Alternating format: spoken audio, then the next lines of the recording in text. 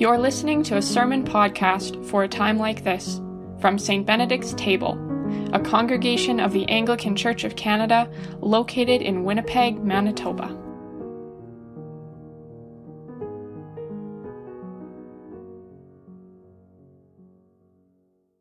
May only truth be spoken and only truth received.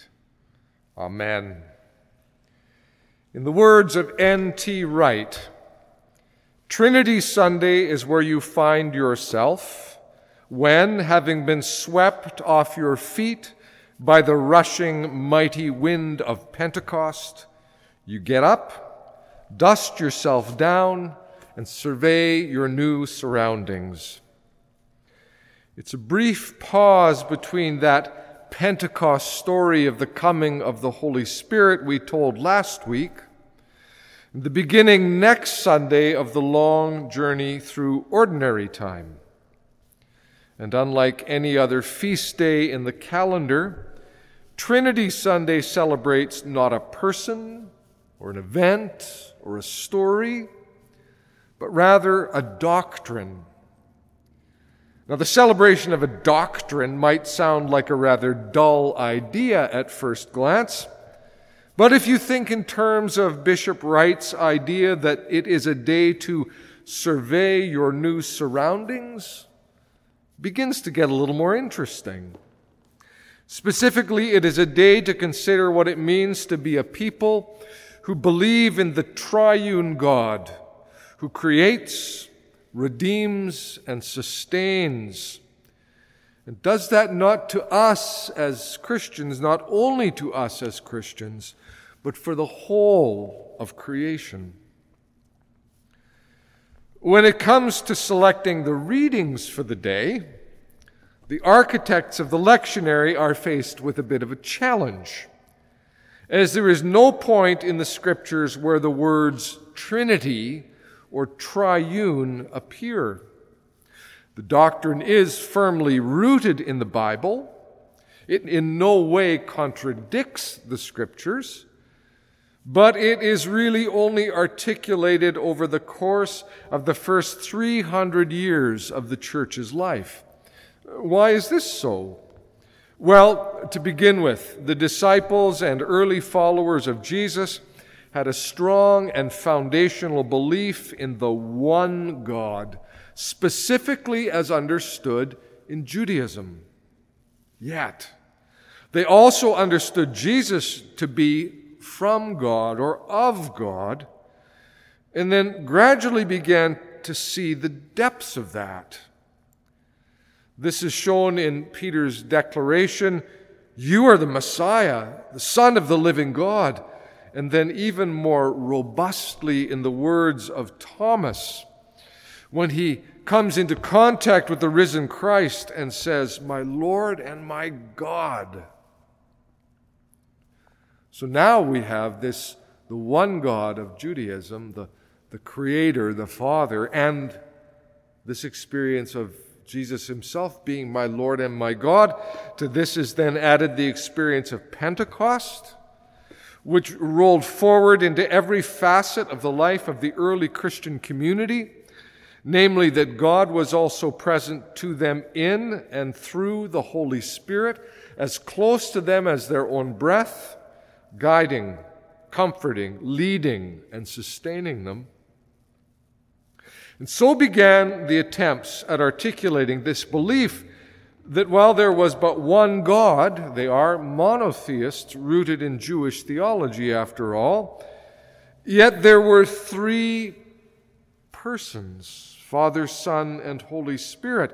The writers and theologians of the first 3 centuries used an array of imagery and poetic metaphor, drew on the categories of Greek philosophy as well as biblical teaching, and slowly made their way to the language of the Nicene Creed, which we will proclaim after the sermon this evening. But this still left the architects of the lectionary with the challenge of appointing readings for the day. For not only for one Trinity Sunday, but for each of the 3 years in the lectionary cycle, there's sets of readings in the end they turn to the sort of texts which would have informed the early church as it tried to speak to the idea of a Trinity, of a triune God, which is what we find in the readings tonight. From Isaiah, we have a reading that speaks to the holiness of God, but also to God's sovereignty. It's interesting. The text opens by identifying it as being the year that King Uzziah died. For in Isaiah's strange dreamlike vision, he will say, "My eyes have seen the King, the Lord of hosts." Human kings like Uzziah all die. But this King, this Lord of hosts, transcends death. Of course, Isaiah is not completely sure that being in the presence of such holiness is a good or safe thing. As he says, "Woe is me, I am lost, for I am a man of unclean lips, and I live among a people of unclean lips." This doesn't seem to be a particularly big deal for God in the vision, as one of the seraphs is sent over to Isaiah to touch his lips with a burning coal and proclaim him forgiven. Then I heard the voice of the Lord saying, "Whom shall I send? Who will go for us?" And I said, "Here am I, send me." So this story, this dream vision from Isaiah, is a calling story as well as a text on the holiness and sovereignty of God. And in a way, the story of Nicodemus from the Gospel according to John is also a kind of a calling story. Nicodemus is a Pharisee. Apparently, Jesus has caught his interest and attention. So he comes to see Jesus by night, quite probably so that no one would see him in the company of the Galilean peasant rabbi. And Nicodemus opens with some niceties. He says, "Rabbi, we know that you are a teacher who has come from God, for no one can do these signs that you do apart from the presence of God." Jesus, though, is singularly disinterested in this sort of polite discourse. And so he says, "Very truly, I tell you, no one can see the kingdom of God without being born from above." Born from above is the translation of the New Revised Standard Version. It's important to note that the Greek word anothen can mean from above, or again, or anew. So maybe the most dynamic translation would be, no one can see the kingdom of God without being born anew from above, which speaks both to a dramatically new beginning and to the fact that it can only come from God. Or, even more to the point, on Trinity Sunday, it can only come in and through the Spirit, for Jesus speaks quite explicitly of being born of the Spirit. So what that gives us between the two readings is a proclamation of the holiness and the sovereignty of the one God, who is also made known in both Jesus the Christ and in the Holy Spirit. What is the work of the three who are yet one? Well, it's classically summed up in John 3:16 and 17. For God so loved the world that he gave his only Son, so that everyone who believes in him should not perish but may have eternal life. Indeed, God did not send the Son into the world to condemn the world, but in order that the world might be saved through him. And this is a calling story, albeit one quite different from the story of Isaiah's vision. Why does Nicodemus come to see Jesus? Curiosity? Doing a little investigative work to see if Jesus is maybe going to be a problem? Or is he honestly thirsting for more and wondering if Jesus might be able to help? Whatever his motives, He begins with that little bit of nicety of which Jesus will have no part.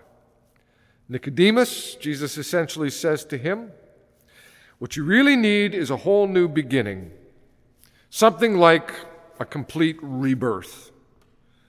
You're not going to be able to manufacture that yourself, my friend. That's something that you have to allow the Spirit of God to work in you. If you're ready for that, buckle your seatbelt, because God is doing a whole new thing here for the sake of the whole world. Jesus is calling Nicodemus to drop his guard, set aside his religious presuppositions, and open himself to a whole new way of being one of God's children, which is not an easy thing to do when your starting point is a fixed commitment to your present way of believing. It's all you've ever known. As John tells the story, about midway through, this stops being a conversation and becomes a monologue. Nicodemus falls silent to the point of pretty much disappearing from the scene.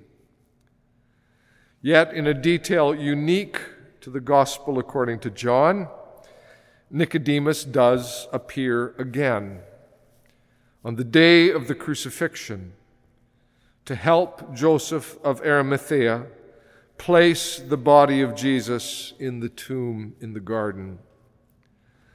John says that Nicodemus came bringing a mixture of myrrh and aloes weighing about 100 pounds, and that with Joseph took the body of Jesus and wrapped it with the spices in linen cloths, according to the burial custom of the Jews. Think on that.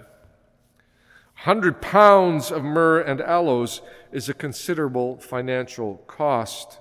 But beyond that, Nicodemus is now going quite public in his care for Jesus. Whatever else was called out from him on that dark night, there is now courage to not hide in the cover of the dark. Somehow the God Nicodemus has served as a Pharisee is now connected to the Spirit which has birthed courage in him in service of the battered, dead body of Jesus. Somehow it is all connected, which is the point of Trinity Sunday.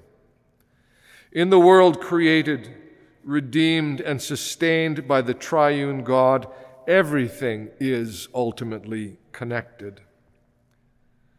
I close with these thoughts from the biblical scholar Claudio Caravallis. For Christians, he writes, for Christians, this is how God moves, relates, dances, and manifests God's self in the world, always through relations. In many ways, the Trinity is an entanglement that keeps unfolding back and forth, a sign and metaphor for our own ways of living together, being different, and yet being a part of the same life. With Isaiah, with Nicodemus, with Joseph of Arimathea, and all who have trodden this path before us, tangled and tied to one another in the love of God, Father, Son, and Holy Spirit. Amen.